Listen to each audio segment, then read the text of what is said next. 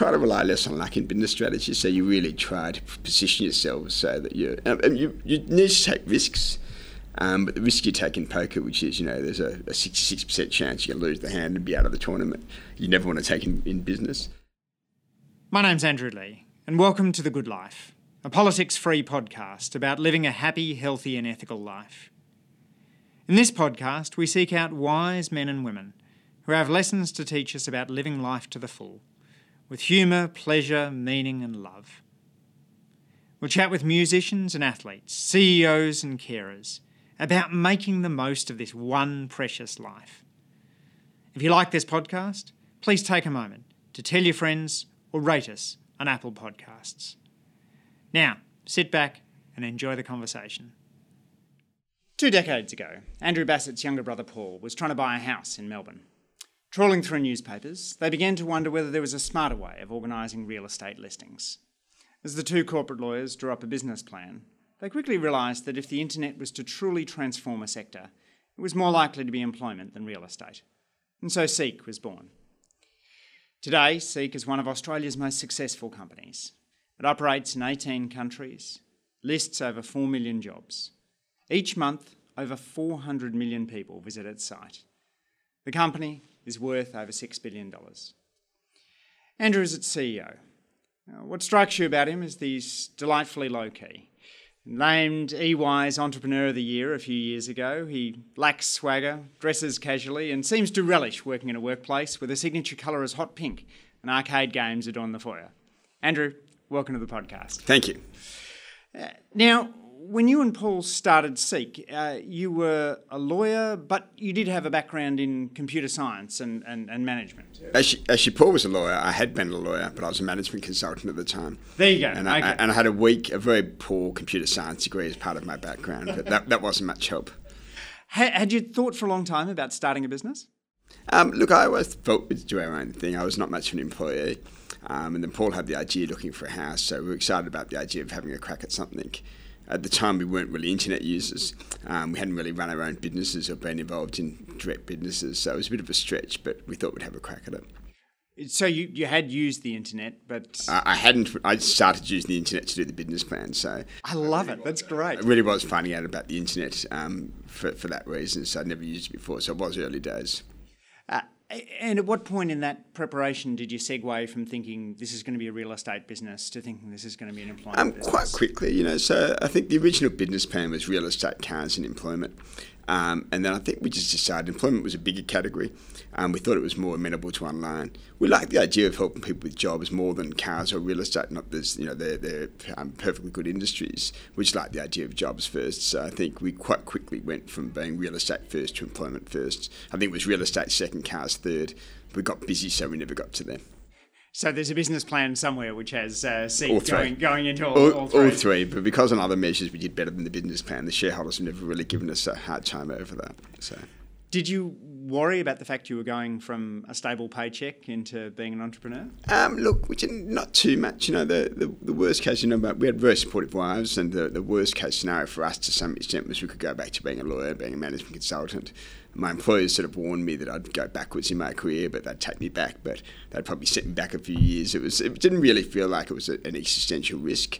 And probably, to be honest, entrepreneurs don't really think that way. They think of the opportunity rather than worrying about the challenges or the things that could go wrong.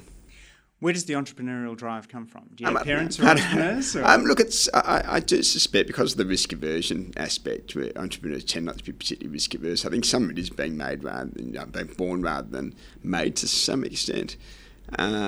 Is my suspicion, but I think we always felt that we had a crack at being successful. The challenge for us, there were 100 competitors, and we had to win. So it was a winner takes all game. So we knew going into it there was a serious chance of failure. But it just didn't bother us as much as it might have bothered other people. Why do you think you were able to take on these huge established empires? I mean, Fairfax and News Corp are sort of looking ropey now, but if you go back to the 1990s, these are massive, long-standing Australian companies. What gave you the kind of chutzpah to think you could take them on? Yeah, no, look, it's a good question. I think we kept asking ourselves in the business plan, what were they going to do about the internet? How would they deal with the challenge? I probably put myself in the role of the challenger, saying, what are these guys going to do? as a result of the internet coming through. And I found it very hard to find strong strategies for them in a world where for us we could come to work every day saying we're going to use the technology to make life better for job seekers, make life better for hirers, build a better marketplace. Fairfax News had to come to work every day saying how do we stop the technology from taking away our beautiful rivers of gold.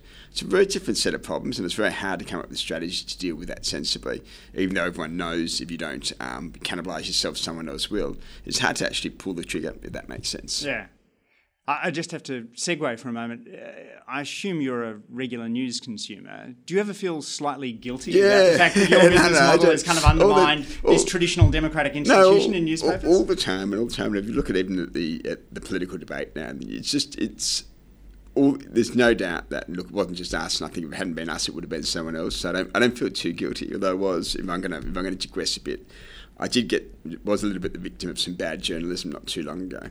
And when I complained about it, somebody said to me, if anyone deserves to cop the bad journalism, as a result, it's you. And I said, it was sort of fair call, that's okay. But look, it does trouble me that the money that was, when we did our original business plan, more than 100% of the profits came from classifieds. So it was clear that once classifieds started to go, the newspapers would be in a lot of trouble, and it does trouble me. But I guess, as you say, you look around the world, and this is happening in markets where Seek doesn't have a presence. If it wasn't us, it would have been someone else. Yeah. And so in those early days, you've got this sort of classic challenge of an internet startup where you have to grow fast, which means that you're not making very much money, but you're spending an awful lot. How do you deal with the psychology of that, of basically burning through piles of cash as you're trying to build up a user base and not turning a profit, which would be anathema for most traditional businesses? Yeah, we got a lot of things wrong, by the way. There was third partner Matthew Rockman who joined us at the start, but the one thing that we sort of all three agreed on and we got right was we recognised that it was a winner-takes-all game. We recognised that eventually Fairfax and News Corp would get it right and be super aggressive. There was already people like Monster, the US giant, was already in Australia when we launched, and a bunch of other competitors. So I think we realised if we were going to win, we had to get big. We had to be the first to crack the marketplace. We recognised we had to build the marketplace first and then worry about making money second. So all of our strategies were aligned with that. So part of that was a recognition that we needed to lose a lot of money before we'd make money. And we were fortunate we were making enough progress on the metrics that we were telling our shareholders to focus on, which were the job ads, the job seekers, the applications, those underlying marketplace metrics, that they were okay to continue funding us till I think about 5 years and $25 million later, before 25 million of losses before we started making money. And we're fortunate to have shareholders support that. So we sort of knew that would be the case, and that makes sense. It all sounds so easy looking backwards, and you have this sort of very sort of phlegmatic approach to talking about it. But no, it was easy. No. But the .com crash comes along just the year after you launch, right? You launch in 1998, and then the tech wrecks there a year or two later. We had a few challenges, so it certainly wasn't easy. But one was the tech wreck. It was a bit later. No, you're right. Sorry, it's early 2000s. And that was sort of a bit of a challenging period for us because it did change things a lot. But, I think the thing for us is we were always focused. We never... we were very close. I think when the tech wreck happened, we were within weeks of IPOing. I think the day when the NASDAQ first fell, we had an IPO to, a prospectus ready to sign, and then we said we better hold off, and then it held off an IPO, which is a lucky thing. Lucky we weren't out. But we were always focused on the fundamentals of the business, which was helping people find jobs, helping organisations find people. And after the tech wreck, that was still happening. The challenge would have been finding capital at a decent valuation. But we're fortunate the round of capital we raised before the tech wreck kind of got us through to profitability. So the timing was such that the impact was a lot less than it might have been. It wasn't fun though. I won't pretend it was fun. Absolutely. How'd you handle the stress at that? Well, okay with stress, if it makes sense. So it's we had the GFC hit. And it's kind of funny because when the GFC hit, our share price went from about $9 to about $2.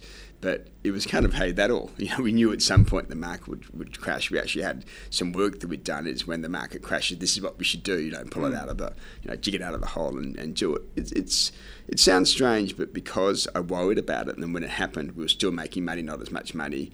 We were still around. We felt strong. We felt that actually we'd still invest and go forward when everyone else was panicking. It actually didn't stress us out too much because this is, worrying about it happening wasn't as bad as the actuality. So, my stress levels, if anything, didn't really go up in those periods. It makes sense. that was because you had done the preparatory work to think Yeah, about just everything. It just wasn't as bad as it might have been. So for us, we still made money through the GFC, for example. We were still getting the metrics. We were still driving the metrics during the dot-com crash. The dot-com crash did have some stress because we were getting pressure to lay off staff. And one of the things I'm proudest of that Paul and Matt and I, again, were all agreed on was we're getting pressure from the board and from others to lay off staff because really it was touch and go whether we get to profitability. One of the things we really didn't want to do was get on that path, even though most dot-com companies were aggressively doing it, because we knew that our culture, our people, were really the key competitive advantage we had. And once you start randomly laying off staff just to get costs through or something similar, it's hard to ever get the culture back. So there was a degree of tenseness around the fact that it was touch and go to get to profitability. But beyond that, I think we always knew the fundamentals were working. We always saw the underlying things that we were focused on heading in the right direction. And so the noise around us tended not to bother us as much as it might have. You seem to have quite a positive workplace culture. In the lift, I saw you've got ads for Hack 9, your internal ideas competition. A lot of profiles have kind of talked about the way in which you try and encourage ideas to emerge from employees. How has that come about? Was that been a conscious decision of Matt and Paul and yourself from the outset, or is it just something that sort of developed? There's two different things. One is, I think the people piece was always with us, so the fact that people are important. So when we sat down however many years ago, Paul and I and Matt had a lot of passion, not many skills, so we knew we'd be relying on other people. And also we were competing with Fairfax News and Monster, as I said before, and those guys had all the job seekers, all the hirers, all the money. So really, if we were going to beat them, the only thing we could beat them on is our people being more passionate, more committed, more talented than theirs. And so I think we've always realised that having good people, creating an environment where people wanted to come to work, were empowered, were positioned to do their best, was the only way we could be successful. So the culture piece was there from day one, and we all agreed. Probably the innovation piece you pick up has only been in the last 5-6 years, because I think, going back the last 20 years, I think we've always been entrepreneurial. We only really figured out how to be innovative in the last 6 or 7 years, out of necessity as much as out of opportunity. So what are your approaches to innovation?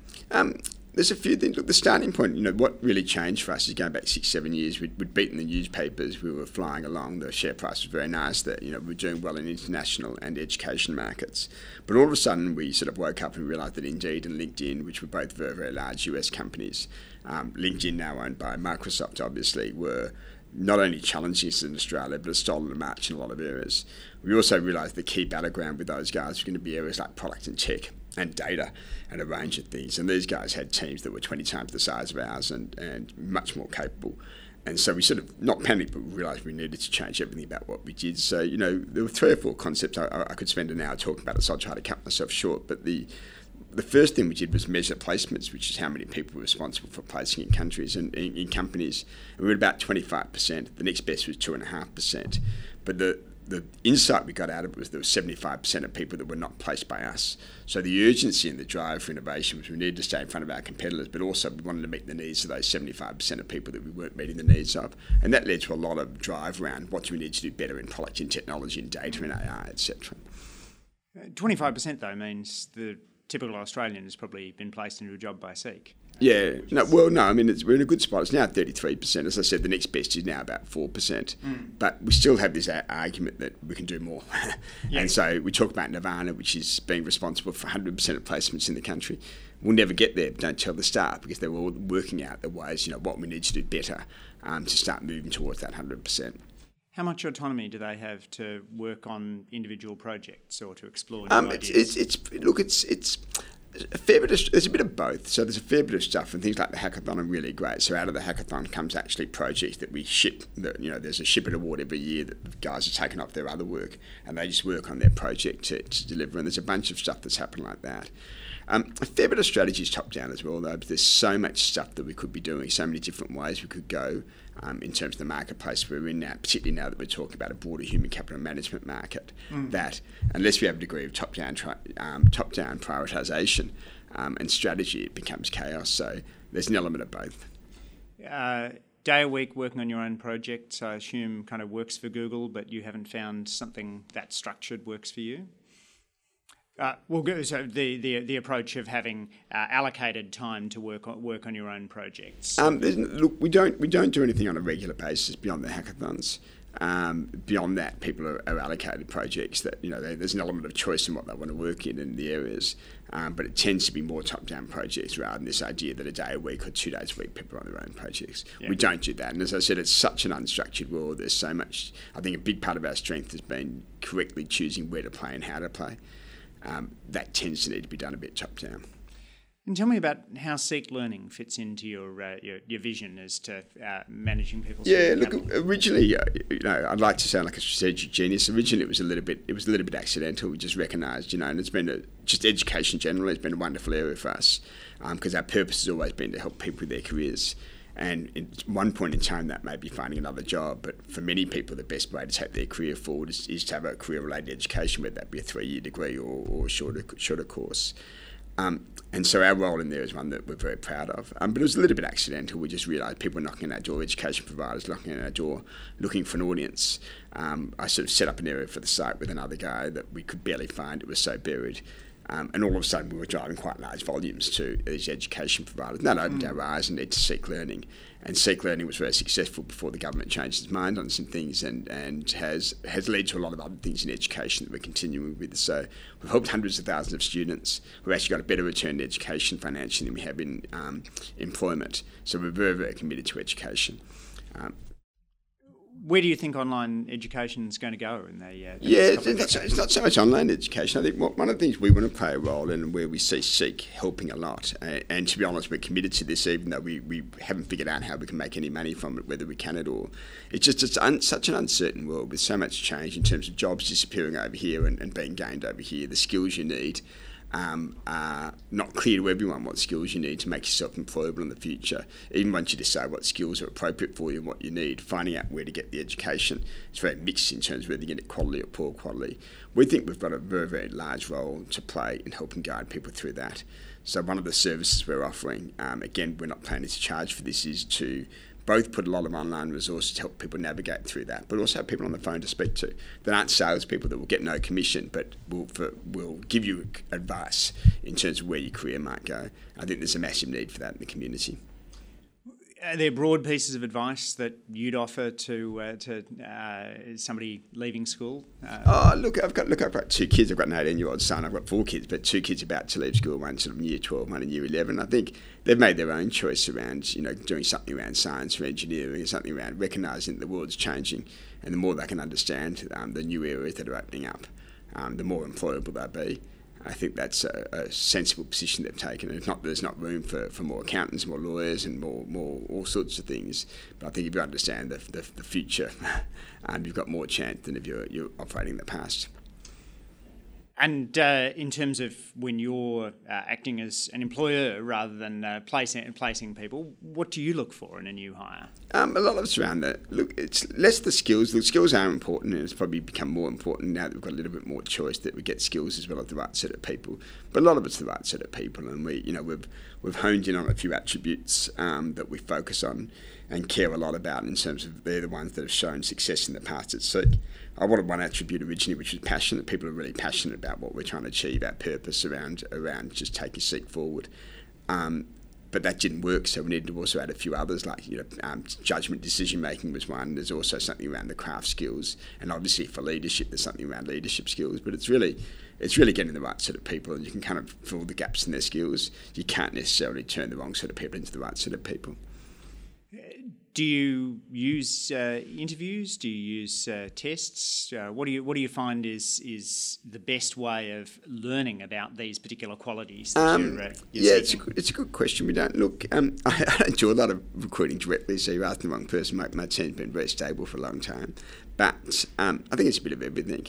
But I think a lot does. You do need the interviews. You do need to meet the people. You do need to understand what drives them. So you can look at their CV and say they've done this and this, and it looks great, or it looks like a good fit. But understanding the people and their drivers and whether they'll fit really is important. So the people element you can never do without. And you've talked previously about being productively paranoid, about being aware of what competitors might do. Where do you see that next set of disruption coming from?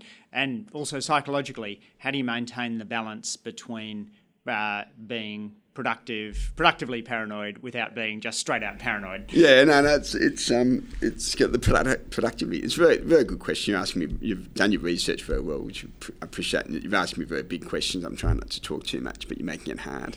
And we originally wanted to put in there, it was one of our values, one of our beliefs was around paranoia without productive in there. And one of our directors pointed out quite rightly that paranoia is a mental illness, and it tends to lead to bad outcomes, not good outcomes. And I think we couldn't find a better word. We switched it to productively paranoid rather than something else. And I think we did have a period, I sort of told you before, about 2011, leading up to 2011, probably a couple of years, we should have seen the signs with people like LinkedIn and Indeed, and we didn't.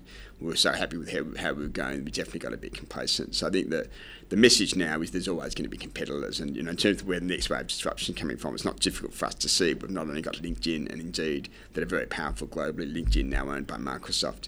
Google's just entered jobs. Facebook's just entered jobs. Who knows how long before someone like an Amazon enters jobs. So really it's such a big category. And it's so important to people that I think our assumption is the biggest and the best will be in there. So unless we're really not only ahead but moving very, very fast and always evolving our business, we're going to be in trouble.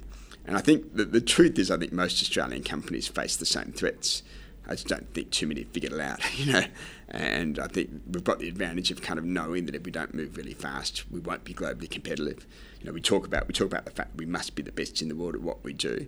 And the logic is very simple. If we're not best in the world at what we do, that means somebody's better than us. And if somebody's better than us, they're going to beat us. And I think that logic probably applies to most industries. I'd like to see more people kind of expressing that logic and pushing in that direction. Now, one of your great successes, of course, is now drawing a majority of your revenues from overseas, not something that most big Australian companies can boast of. I understand you've moved into those overseas markets initially by taking minority stakes in other companies and then growing them into majority stakes. Have you found that that's been an effective strategy for approaching markets? You can put the journalists out of business very quickly. You've done your research very well. That's how we've expanded. Look, it's been. I think we originally thought about the idea. We started looking internationally in about 2001, and then because we had no money and they didn't really just need our brains, it didn't really work very well. But we went back in about 2005, 2006. But then we figured out that going to a market like China, ourselves as SEEK was going to be unsuccessful. There are plenty of smart Chinese doing a great job there. So the starting point was always we can actually help a good company and a good team get better rather than the fact that we could beat these good teams in a foreign market. I think that logic was a little bit more humble approach to going overseas has really been the right approach for our sort of business. So it's hard to compete organically anyway with these businesses, but with the lack of local knowledge, going up against local owners would be harder again, or if not impossible. And I think most people have found that. So that did lead to our approach of starting with minorities, moving to majorities over time, but working with local teams and backing them and helping them rather than trying to assume we could compete ourselves. And that's worked very, very well for us. Has it given you a sense as to what makes an Australian management style unique? Yeah, look, I think probably for us, I think Australian companies do have an advantage in Asia. Around the fact that they're more willing to prioritise it. American companies tend to think of Europe first and Asia second as the extent they think of expansion. But also perhaps a little bit more humble approach, a little bit more understanding that Asia is not one country. It's a series of countries with very different markets. The people are different, the cultures are different. And you need to be a little bit more slow, a little bit more sensitive. You need to not assume that everything's going to be the same and the strategies or the approach you apply in Australia is going to necessarily work over there. So I think and there's just the experience that a lot of Australians have worked in Asia and had some success that gives you a management pool to draw from. So I think there are some advantages Australian companies have in Asia. I don't think we're exploiting it as aggressively as we should be right now. I don't think the window will be open forever. Do you enjoy the overseas work? Yeah, I don't enjoy the travel. I mean, no one enjoys travel, right? With 4 kids. And if I was going to be completely selfish, I might have chosen, France and Fiji or other markets rather than the ones we're in. Look, it's exciting for us. When we talk about helping people as our purpose, part of the attraction to China is all of a sudden there's billions of people we can help rather than tens of millions of people. And the fact that we've actually, taken a business had a really, it's taken us 12 years. But the fact that we've taken on the challenge in China, we've probably had 5 years of every shareholder telling us to back out of there, and we're being punished for being there rather than being rewarded for being there. And the fact that we've persevered in markets like China and had success now is obviously, it gives us all a sense of achievement. Do you Do you have tips or tricks for staying sane when you're on the road? No, I don't really. If you speak to anyone who travels with me, I don't really stay sane when I'm on the road. So I'm the wrong person to ask. I'm the most impatient person in the world, but I'm a particularly bad traveller. So you're asking the wrong person. I'm sorry. What makes you a bad traveller? It doesn't take much to get me frustrated or impatient, or the queue's moving a bit slowly, or my guy's a bit slower than the next guy in terms of processing visas, all those things. I'm not a very good traveller. I'm sorry. We've gone into too much detail, but I probably shouldn't have admitted any of this. But if I'd said the opposite, anyone who's travelled with me would have called you up and contradicted me. So. Now, one of the things that really impresses me about you is your skills at the poker table. You are a seriously good poker player. What is it that that poker teaches you about being able to be a good manager? Maybe business. Look, I enjoy poker. It's you really have done your research. It's a bit of business strategy, but in a shorter form. So it really is. There's definitely luck involved, which lets me sit down with some good players and have a chance that I'll beat them. Even though I probably won't, I feel I've got a chance. There's enough luck involved. But there really is a lot of skill, a lot of thinking. And usually when you've done well or you've done badly in a tournament, it's because you've played well or you've played badly. And it's just the thought process is fantastic. Trying to think about what you've got, trying to think about what they've got, trying to think about just everything. There's so many variables in a game of poker that getting it right feels good, getting it wrong feels something to learn from. Do you manage differently the week after you've played a big tournament than the week before? Does it give you a sense of calmness? I've got a job, and there may be a shareholder or two listening. I play about a tournament a year. Absolutely. But I don't have time, to play anymore. So probably when I do leave this job, I probably will play a few more tournaments. But look, I play 1-2 tournaments a year, and if I played more, I don't know if I'd feel the same. It's exciting for me because I do it so rarely. And it probably lets me concentrate for the few days the tournament takes. Because I do it so rarely, I think if I was playing more regularly, it might be more of a grind, if it makes sense. But it's not that dissimilar from business, right? I mean, there's that lovely line from Phil Hellmuth that if it was a pure game of skill, I'd win every time. That element of luck, as you say, comes into the prospects for Seek in the future. You just never know who's going to enter the market and how they're going to disrupt you. I think that's right, but you should play poker as well, by the way, do you? I have an interest in it, but I don't play. Okay, no, I can teach you. But the maybe not. Look, business strategy is similar. You try to rely less on luck in business strategy, so you really try to position yourself so that you need to take risks. But the risk you take in poker, which is, there's a 66% chance you'll lose the hand and be out of the tournament, you never want to take in business. But I think there were similarities to the thought process that really the more usually, when you make mistakes in either, you look back and say, really, there's an area I should have thought of more deeply. And in hindsight, had I thought more fully or had I done a better job of strategizing, I might not have made that mistake. That probably happens. You've got more that you can control in business than you can in poker. And so therefore, that deep strategizing, that thought becomes more important. Right. Yes, I've argued elsewhere that too many people see politics as being a game of chess, whereas politics has much more in common with poker than chess. Maybe because there's definitely some luck involved in timing and Yes. And the advantage we get is we can look. Shareholders don't always love it, but we can measure things over a few year time period. So for China, if we'd measured anything less than an 8-year time period, we would have seen to be failures. Politicians don't get that luxury, Indeed, and most businesses don't get that luxury. So the stuff that long-term optimization by definition, when you use the word optimizing, you can't optimize for the short term, the long term, and most businesses operate on too short a time frame, and politicians are forced to. So I have a lot of sympathy for you. It's very difficult to take a long-term approach that I think is what the country needs, but it's very hard. How do we encourage more of that in business? More of that kind of long-term I think to some extent, I'm lucky because I'm a founder. It gives you a bit of license that you might not get as a new CEO. I've had a supportive board for the most part that allows us to take a long-term view. And periodically we've had shareholders annoyed at us when we say we're going to invest more. Usually the response from shareholders is very negative. The degree of criticism, the share price goes down. But we've been big enough to just wear it through and not care. Look, it's harder for a new CEO, but I really think you need the boards and the CEO to say, we're going to do this. This is what's right for the company. We're going to front up to shareholders and say, I know this is not what you want to hear this time, but this is what we're doing and this is why. And you do find there are some good long-term supportive shareholders out there who will gravitate to you when you're willing to stand up against the short-term guys. So there's people like Fidelity, Capital, and a bunch of shareholders that have supported us really for a long, long time, who really like the long-term messages and give us, at least there's one meeting out of the 10 I do in the roadshow where they're not beating me up. That gives you a bit of confidence behind your strategy. So then potentially we need more investors who are thinking about that. Investors are very short term. They need, and they're in turn measured on a very short term basis by their own investors. But when you think about the quarterly measurement of super funds and the really high emphasis on short term returns, and the fact that on average people's money is in bloody super funds for 20 years. It's pretty screwed. It's just wrong. Yes. And it really is it's helping to lead companies down a path of being way too short-term focused. And as a result, none of them, that's unfair. CEOs are trying their best. It's really hard to get license from your shareholders to take a 5-year view.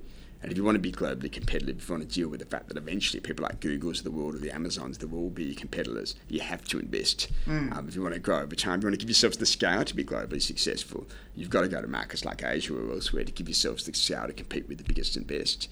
But people aren't getting licensed for their shareholders at the moment to do that. I mean, one of the things people say makes Silicon Valley is that you've got a lot of entrepreneurs turn investors, people who are willing to put up capital, having gone through that experience themselves of hard times before things turn good. They've got some massive advantage. They've got that. They've got the fact there's so many shareholders who are used to that sort of growth path and willing to allow people to invest, recognise that actually you need to invest to grow. There's not much joy in just returning dividends and cutting costs, which is where many Australian companies are in the cycle. Of doing. They've got things called founder shares that I'd love to have, which basically lets the founders say piss off to the share market. And if you don't, they've got extra voting rights, and if shareholders can choose who they follow, if founders are explicit about what they're doing, that if they're investing long term and everything else, shareholders can follow or not follow, but I can't boot out the founder that's pushing down that path, and a range of other advantages. Yes. So to wrap up, Andrew, what advice would you give to your teenage self? What advice would you give to your teenage self? Oh, my teenage self, was irredeemable. I don't know where I could start, but look, it's worked out okay. More for other teenagers. I got a little bit lucky. I didn't really know what I wanted to do until I probably got to about 30 when I started working with Seekers, when I started to really get passionate and committed. Before that, I kind of mucked around a bit, but I did keep my options open. But really, it's finding something you're passionate about. So the sooner you find something you're passionate about, I think for everyone, that's when you tend to do a good job. That's when you enjoy yourself at work. Doing stuff because it looks good on a CV, or doing stuff because somebody else tells you that's what you should be passionate about, never works as well. What's something you used to believe but no longer do? You're not talking about Father Christmas or Easter Bunny or any of that stuff. They are possible answers? No, but look, probably the big change for me has been, when I started, and it's just a bunch of people I've worked with moved me down that path. I used to be much more pure logic, and it was, I had strategy background. It was always about the intellect. I've really learned to trust instincts and how much both the people side and the instinctive side as important, if not more important, than the logical side. So that's probably not so much directly answering your question, but that's the closest I can get. Where did you learn those skills on the people side? Oh, making mistakes. Making plenty of mistakes. My partner Matt Rockman quite a few times, he and I disagreed on candidates, and because he didn't have a good explanation, the person I preferred, the CV looked better and more the fit with what we needed. Because he didn't necessarily articulate as logically as I might have why he didn't like that candidate, I tended to just go with them, but I was wrong every time, and I started to learn that, just the instincts that said this person's not right, even if you can't explain it, tend to always be right, if that makes sense. And since then, every time my instincts have told me not to go with a person or not to go with a deal, I've just trusted those instincts, and I've rarely been wrong once you've had that feeling that somebody or something's not right. Usually, those instincts are pretty sound. Works in poker as well, by the way. Interesting. When are you most happy? Good question. When am I most happy? It's all a relative concept, isn't it? But it's more. To be honest, I enjoy work, but more family and friends, of course. So spending relaxed time with family and friends, perhaps because I work hard, is the time where you're most relaxed and happy, of course. Are all 4 children still at home at the moment? All still at home. One's sort of threatening at some point to go out, which we desperately don't want. But yeah, so all 4 at home. Just finished exams last week, the oldest. So. Congratulations to him or her. What's the most important thing you do to stay physically and mentally healthy? Yeah, look, exercise is important. I mean, time off family and friends is obviously important. Exercise has become a bit of an issue because I keep hurting myself. So I had a shoulder operation 3 weeks ago on my left one, and I've had hamstring injuries. But I tend to try to play a bit of soccer or touch rugby or something. When I'm not doing that, I'm not as fit. Then it's not as good. But so I play for a month, then I injure myself, and then I'm off for 2 months. So I've got to probably find something a bit more age appropriate. Maybe a non-contact sport, perhaps? Yeah, maybe non-contact. Well, maybe play with people who are a bit older than 20, 25 or something. That would help, yeah. Do you have any guilty pleasures? Not that I'd probably talk about, but I'd probably just eat and drink immoderately and badly, and all the rest of it is my. I keep telling myself I should have better diet and I should drink less, but both are too much fun. So. And which person or experience has most shaped your view of living an ethical life? It's a tough question. I think you probably sent it to me. I didn't get that far down the list. So, my parents. I'm probably lucky to be brought up in a household where my parents just always did the right thing, and that was a very normal thing. They never really punished us, but they always made it pretty clear when we'd gone down the wrong path. And I do think a lot comes from the family in terms of that's probably the thing we most try to teach our kids. Is although they figured out themselves pretty well as the basic wrongs and rights, and if you learn that right when you're young, it probably sticks with you. Andrew Bassat, thank you for taking the time to speak on the Good Life podcast today. Thank you. Thanks for listening to this week's episode of The Good Life. We love getting feedback, so please leave us a rating or a comment on Apple Podcasts, formerly known as iTunes. Next week, I'll be back with another inspiring guest to discuss living a happier, healthier, and more ethical life.